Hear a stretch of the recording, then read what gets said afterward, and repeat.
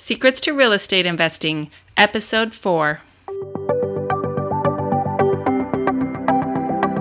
Welcome to the Secrets to Real Estate Investing podcast by House Flip Masters, where you will learn powerful strategies from top experts in real estate investing, and you will find valuable information to take your investments to the next level.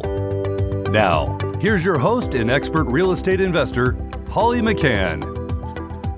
Hello, everyone. Welcome to another fabulous episode of our super fun podcast, learning all about the secrets to real estate investing. Today, we have a fun, successful, and beautiful wholesaler, Jackie Mendoza. So welcome, Jackie. Hey, Jackie, how are you today? Good, how are you? Great. We're so glad you could join us and share some of your secrets and be so generous with your time and your experience to help other new aspiring real estate investors learn the best ways to do things and maybe ways not to do things. So to start out, can you tell us how you got into real estate investing and how old you were? Because I think you were really young. Yes. High school. I started off really young. I saw my parents do a little bit of investing and rehabbing. My mom worked for an investor and did a lot of her legwork. So I saw a lot of the process and getting properties, ready to be sold and also ready to be rented, and saw what the cash flow looked like as well too. Funny story. My little sister, who was 17 at the time, gave me the book Rich Dad, Poor Dad, because she felt that it described me. It was the weirdest thing ever. And I had just turned 18, and I read the book and still took on a job for about a year and then quit that job shortly after because it wasn't a right fit. I already knew from reading that book that was just all my answers. It fit me well. I didn't want a 9-to-5. It is what it is. So yes, I started at 18, very young. Wow. Can you tell us about your first deal? Oh, my first deal was a complete newer construction home in Corona. I had partnered up with my chiropractic doctor, who knew more than me, and talked me into partnering with her and running in, doing the errands and going to the city, pulling the permits. And we did it. And I made about $45,000 on that deal. And that immediately hooked me. It was a no-brainer. So that was probably more than you were going to make in your whole first year as an employee at age 18, huh? For sure. Sure. That's amazing. Well, that's exciting. That's a very good first deal. Sometimes people's first deals don't go so well, but man, that was awesome for you. Yeah. So why don't you tell people about what you do? Do you flip full time? Do you wholesale? What's your niche and what do you do? Right now, my niche is wholesaling. And I've done the flipping. It's a love and hate thing. It's got its cons. It's got its pros. It can make you good money. You can lose money. For me right now, I just want sweet and simple. And I did my first wholesale deal, and it was a good chunk of change. It was, you've heard about that deal, the 100K deal. So that's where I made the decision to just fully focus on wholesaling and to just take a break on the flipping. So would you like to share your story about that big wholesale fee and how that came about? Yes. Okay. So that wholesale deal was the most easiest deal I had ever done. It felt almost wrong to take the check. I still took it because I had put in the legwork, but it was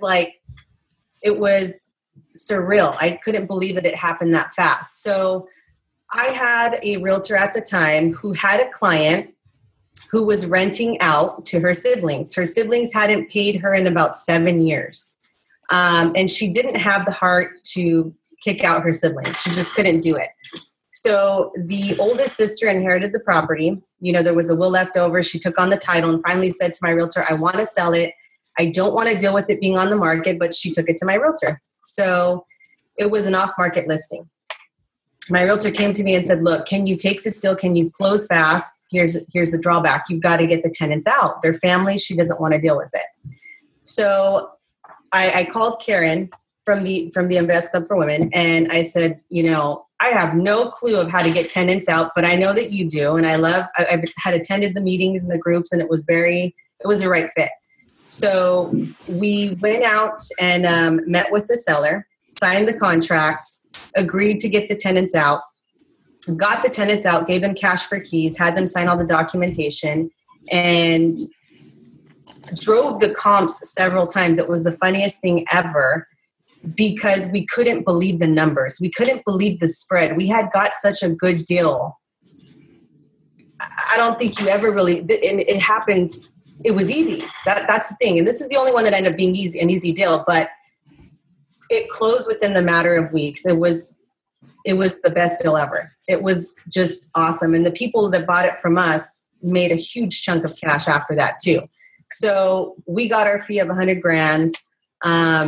The people that bought it from us, an end user came in, and an end user is a retail buyer came in and purchased it from them, and they made about $200,000 is what I was told. So there was tons of equity in that deal. I love those deals. I want more of those. We all would. So that deal came about from a realtor relationship, right? Yes. So networking with realtors can be a little bit rewarding, huh? I think so. I have a couple of different realtors that I've had to sit down and explain to them this wholesaling process, and they get it. The light bulb goes off in their head, and they can still make a commission. There's room enough for that if you purchase right. So I think that networking with realtors, brokers, lenders, all kinds of people are good. You never know when you can be a solution.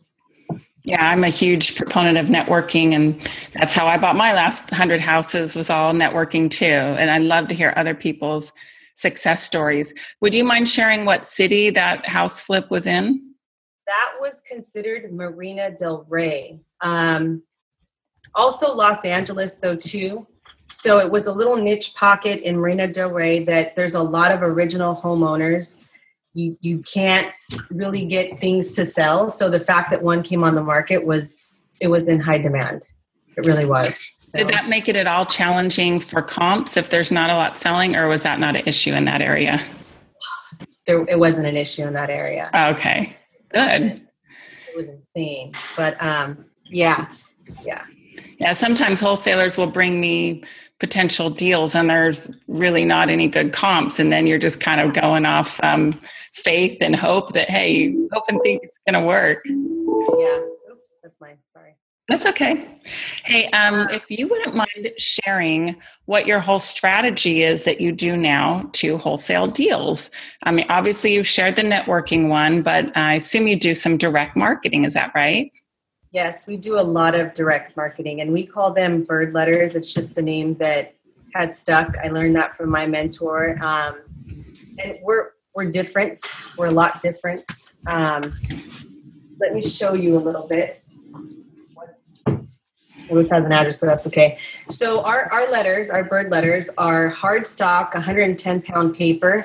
It's kind of like the wedding invitations. It's got pretty Astro specs on it. It's really fancy. We've got the pretty little blue envelope, right, with the sticker in the back. We've got a pretty stamp. So we send out about anywhere from 500 to 1,000 a week. And we target high equity homes that don't have any debt or hardly any debt. And we also target the pre-foreclosures and the foreclosures as well too, but the letter will look different. Mm-hmm. So it's important to keep consistent and for your letter to be tailored to you, because I want these people to know that I'm a human being that can purchase their home, right? And offer them some pretty awesome creative solutions that not many other buyers can offer. So that's what we do. What else? What does it cost per mail piece? And do you hire one company to produce that? You send them a list and then they produce them and mail them for you? So let me retract back a step. So when I decided to take on the wholesaling, I am not tech savvy whatsoever. I can put the colors together and I know what I want my letters to say. I hired an intern by the name of Danae. She's awesome. She actually came up with a way to create a font that looks like it's handwritten. And then she was able to download it and produce our own letters. So our letters now are produced by our laser printer. It's commercial grade. And she comes in and we'll go through the list, the Excel spreadsheet that we get from Title or from other softwares like the Kent Clothier that we pull from lists as well too. And she'll produce them. She's got the steps down to the T and she gets that done. Where was I? Because I completely forgot. But well, I was just asking, did you have an outside service? But it sounds like you do the whole thing in-house, huh? We do it now. And the actual paper, it costs you about $14. We order everything online from Office Depot. It's $14 for the hardstock. It's got 250 papers in there. These envelopes are the more costlier ones. I don't know if you can see that too well, but it's the wedding envelopes. These only come in a batch of 40 and they're about $8. So wow. Yeah. The other types of letters or the envelopes that we use cost less, but it's a batch of 100 and it's about $11. And then you've got the cost of stamps as well too at 49 cents. The labels that are on the back of our letters, we now produce, and we will probably be transitioning as to what we place on the back of this label as well too now, just because we want to change with the season. So that's also important too. The color of our envelopes, if it's, March, they're going to be green. We like to have fun with it, and it'll have like a leprechaun if we can get that, or the label will have a leprechaun. So fun. Okay. Yeah. So very eye-catching. So you're probably spending $1 plus per mail piece, right? Yeah, it's about $1.10. All right. Would you be able to share your statistics of how many mailings lead to how many phone calls, lead to how many deals? Yeah. So, okay. Now, I got really fixated on this because a lot of people will say per 100, it's like a 1% ratio. Now, the calls that we get are anywhere from 3 to 4%. Now, the amount of deals that we close, it's not the same as that rate of return. Per every 100, there's about 4 to 5 calls that come in, and it's about one deal out of those calls to where we either get it under contract or we've got to do what I call a slow dance with them. Mm-hmm. And that can take anywhere from 2 to 4 to 6 months, or they will tell us, hey, you know what? I'm going to keep your letter because it's so pretty and it's different, but I don't want to sell till next year. We've had 2 different wholesale deals where we're just waiting for next year to come, and they're in the bag. They want to sell.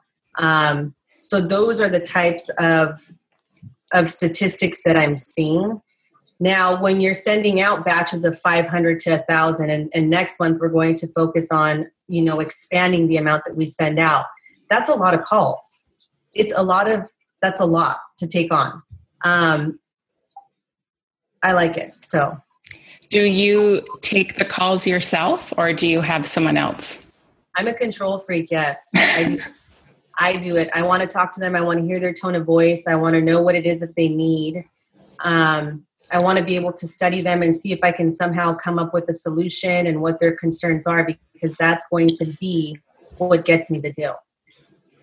Speaking of solutions, I would love if you would share maybe a couple of different examples of, maybe creative solutions. I mean, is it always just, hey, I want cash and I want it now? Or what are some different solutions you have proposed that have worked for sellers? Good question. Okay. So we've had a couple of different instances where they don't necessarily want cash. Let's say that there's 2 owners on the property and one they want to sell, but the other one just wants to stay in the house. One wants cash, the other just wants to get it rented out. It's free of any debt, which is pretty cool too. So we'll become the solution. We'll come in and say, hey, we'll buy you out. We'll give you your cash. We can take title as a co-owner with this current,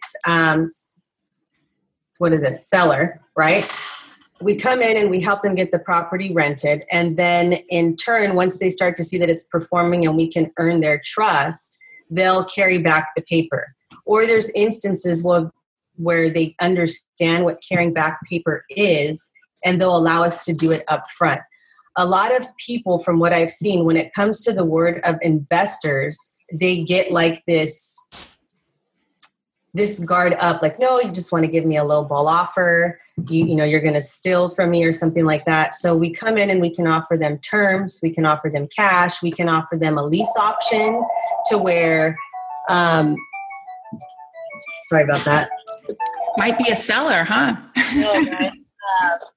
We can come in and offer them a lease option and just say, hey, if we're the best tenant for the next 2 years, you know, will you allow us the option to purchase your home? And what we would do is you know, sub-rent it from that point. But there's a lot of pretty neat things that you can do to get these deals done. You just have to listen to the seller. There's other instances where we're targeting apartment units and they're free of debt, and these sellers don't want to pay the capital gains. Who does? It's a huge chunk of money. So we'll offer them an installment sale and say, hey, look, we'll come in, we'll put in the work that's needed to get these rents up to par, and we'll cut you your check each month without having to be a landlord. And when you decide that you want to sell, we can do that then and figure out how to roll it into another deal. Maybe they turn in and be a private investor for us on a flip. So that's always a good solution. That's all I can think of right now. That's awesome. I have never heard of a wholesaler coming in with that opportunity, saying that they'd rent the house for a couple of years. That is very creative. Yeah. Hats off to you. I love it. You have to. What would you say is the most frustrating part of being an investor? Ooh. The most frustrating part of being an investor. Ooh, that's a good question. I don't know. You just love all of it. You never get frustrated? Or... Well, everybody knows that I don't like contractors, but since I'm not flipping anymore, I've alleviated that. Not that I don't like them, but they're a pain in the butt sometimes. It's what I've found in my career, that it's so hard to find that consistent contractor. It's hard sometimes. And when you do find them, it's amazing and everything goes great, and they seem to get tired after a while. So that's my thing, is the contractors. For me, it's a bit crazy. Also, what I've just came across on a current deal that we have under contract is there are times where sellers are saying they're the sellers and they're not. And it's some pretty funky stuff on the deed, and title is just a whole new realm. I mean, every deal is different. You can, use your experience to look at these prelims and these title reports and these grant deeds to make sure that you're dealing with the correct seller, that they are in fact the owner. But what happens when there's fraud and it's an invalid grant deed, but it is recorded and it does state that they are the seller, but the title company, they can't honor it because to them it's invalid. So I get frustrated with people that aren't the sellers, that try to come in and sell us the property, and we, come in and escrow. Yeah, that's my frustration. I have never known someone personally to encounter that. That's really? I'm just this honest person that thinks everyone else is honest. I know I'm naive, I'm stupid, but I can't. That's me too. That's me too. Yeah, and then when I hear things like that, I'm like, really? People do that? Yeah, we even held a meeting yesterday with a great attorney who offers really out of this world title solutions so that you can have more capability to purchase title obstacle properties. And we sat down with him and he's just in 2 seconds, this is fraud. And I'm like, what? He's like, at least you caught it, ahead of time. Your guys' intuition was on point. But it's frustrating. That's a waste of time. It's a waste of marketing. It's a waste of, but the learning experience is good. We'll be able to catch that and detect that from now on. So that sounds great. Would you be willing to share that attorney's contact info? We can put that in our show notes. Oh, yes. Okay. He's not a secret. Okay. So I will include his info in the show notes. All right. Yeah. Perfect. Moving on. What do you like best about being an investor, or what do you find most rewarding or fulfilling? Ooh, okay. So last year and this year, my mentor approached me about teaching. He said, you know, the way to expand and to expand your horizons and to learn more about your business is when you have to explain it. Now, for me, this is so different. Okay. So there are challenges for me personally in that. I decided to take on interns and students. Interns are where they come in and they give free hours of service in exchange for real estate education. And students pay you to mentor them, right? So last year I had a total of 3 interns and 1 student. Oh my gosh, it was completely eye-opening and it feels so great. This is what I absolutely now love about real estate and entrepreneurism. You're not just taking yourself to the finish line. You're helping others see that they can get a check, that they can make it, that they can do and achieve their dreams. For me, that's what gets me up in the morning. Yes, it's great when you're doing it for yourself, but when you're seeing that light bulb go off in other people and they're now pursuing their passions and leaving their 9-to-5 job, that is better than just doing real estate. That is something huge. So that has shifted a lot in general. Last year, I also co-authored a book with Greg S. Reed, who wrote 3 Feet from Gold. That was just this awakening that there are so many other people out there that go through the same struggles that we go through and challenges as entrepreneurs, because we are just different. We are going after something extraordinary. It's different. We get to make our own hours. We get to say what we make. The next thing that I completely love about real estate is being able to be creative and be a solution to a lot of these sellers who are in these really stress, anxiety situations. It feels great to just meet with them, and you can see the relief when you say, hey, you know what? We've done this before. We got this. Don't worry about it. We can make this happen. It's okay. And then you create great relationships from there. So that's everything that I love about real estate. It's changed since the last time I've spoke. So that's what I love. Very good. I love that. I love thinking of the analogy or metaphor when you're on an airplane and they say, should the cabin lose pressure, oxygen mask will come down. Put your own on before you help your child or someone next to you. And that's exactly what you've done. You've figured out how to survive making money doing this. And now you're teaching others how to do it and you're helping others. And I also find it very rewarding to be able to show the path to other people. And hey, look, if I can do it, you can do it. If she can do it, you can do it. It's very exciting. So I would love to hear your comments on being a woman in real estate. Has it been helpful or challenging? And that's it. What's your comments on that?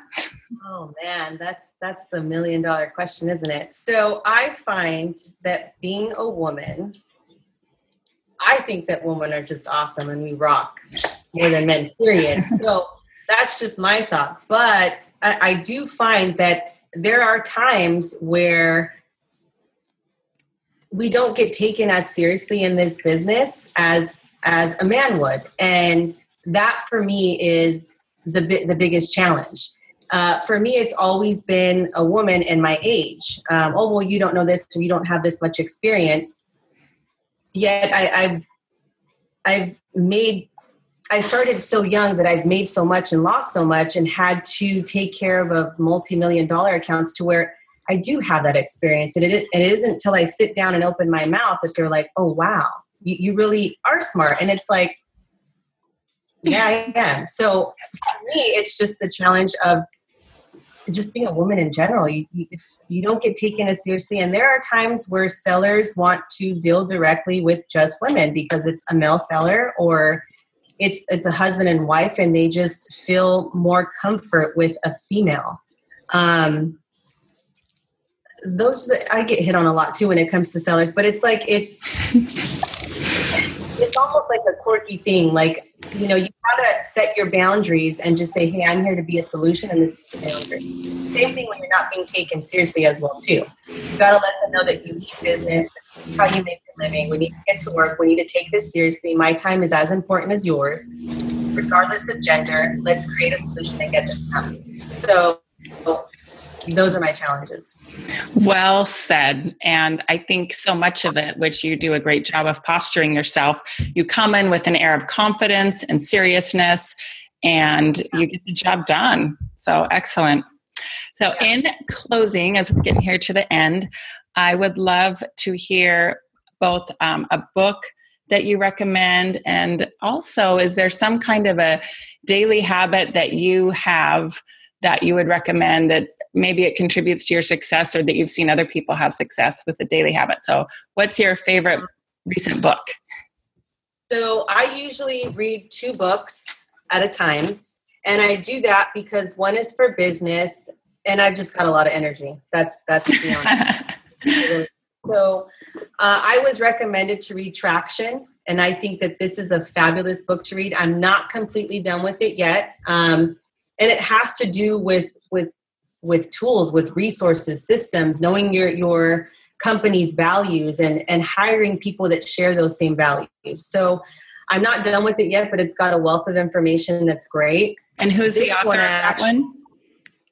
Oh, that is Gino Wickman. Okay, and we'll put that in the show notes too. And what's your next book? Yeah. So Brian Tracy, No Excuses. And I love him. I'm so hard on that. And oh my God, let me tell you the story about how I got this book though, how the universe works. I was at the car wash and I spoke to the lady sitting next to me. And I knew I had to buy a book about, or by the author Brian Tracy. I had forgot the name of the title. I really don't even think it was this book, but I asked her about the book and she ended up giving me the book. Oh. But it was brand new. It was brand new, Holly. Like out of the Barnes & Noble bag was still there. So this is about the power of self-discipline. I'm really big on no excuses. If you want it, go get it. If you don't, then you really don't want it. So I think that this is a fabulous book to read. This is more for myself than business. Next question was... A daily habit. All right, let's bring up this book. So a daily habit that is also mentioned, I think it's in the book Traction, or it's another book that I read it on. But also my mentor is really big on this, and this is where I'm really honing in to be just immaculate at this, is an activity sheet. Now, this is just a regular journal that I bought from Barnes & Noble's, but when it comes to business, tracking everything that you're doing, all the emails, all the phone calls, that way you know where you're spending the most of your time and where you need to be better at. So and that goes for food, health, business, kids, you get to see where a lot of your time is spent. And I think that that's so important so that we can become great leaders that we're destined to be. It's really hard to do. Okay. It's a struggle, but I think that it's completely worth it. And it's only gonna make you better. So that's a daily habit. I'm also big on meditating. It's needed, especially with my kids and daily life. I think that meditating and spending time with yourself is really important. So fantastic. Hey, how old are your kids too? So that all the moms out there. My oldest. Oh, got it. So I've got 3 boys, 11, 8, and 7. And they door knock too. I know you've heard the stories about that. They door knock too, and they've got their leads that they're keeping an eye on, and they know that some are slow dances, and they've heard the calls that I've taken before, and they get upset when somebody says no. So they're out there too. So that's really cool. I think it's so fantastic when entrepreneurs teach their kids these great skills. Even if they don't end up being real estate investors, those are just invaluable skills that will help them through their whole life. So great job, Mom. Yeah. Well, that's our time for today. So thank you so much, Jackie. I'm going to put up lots of great notes in the show notes about your recommendations and your resources. You've been fantastic. So thank you from my whole community. Thank you. Thank you so much. Have a good day, everybody. If you found value in today's episode, make sure to subscribe, rate, and review our show. You can find our show notes at our website, houseflipmasters.com, on the podcast page. Also, to get our top tips for finding deals without spending lots of money, go to houseflipmasters.com for your free download today.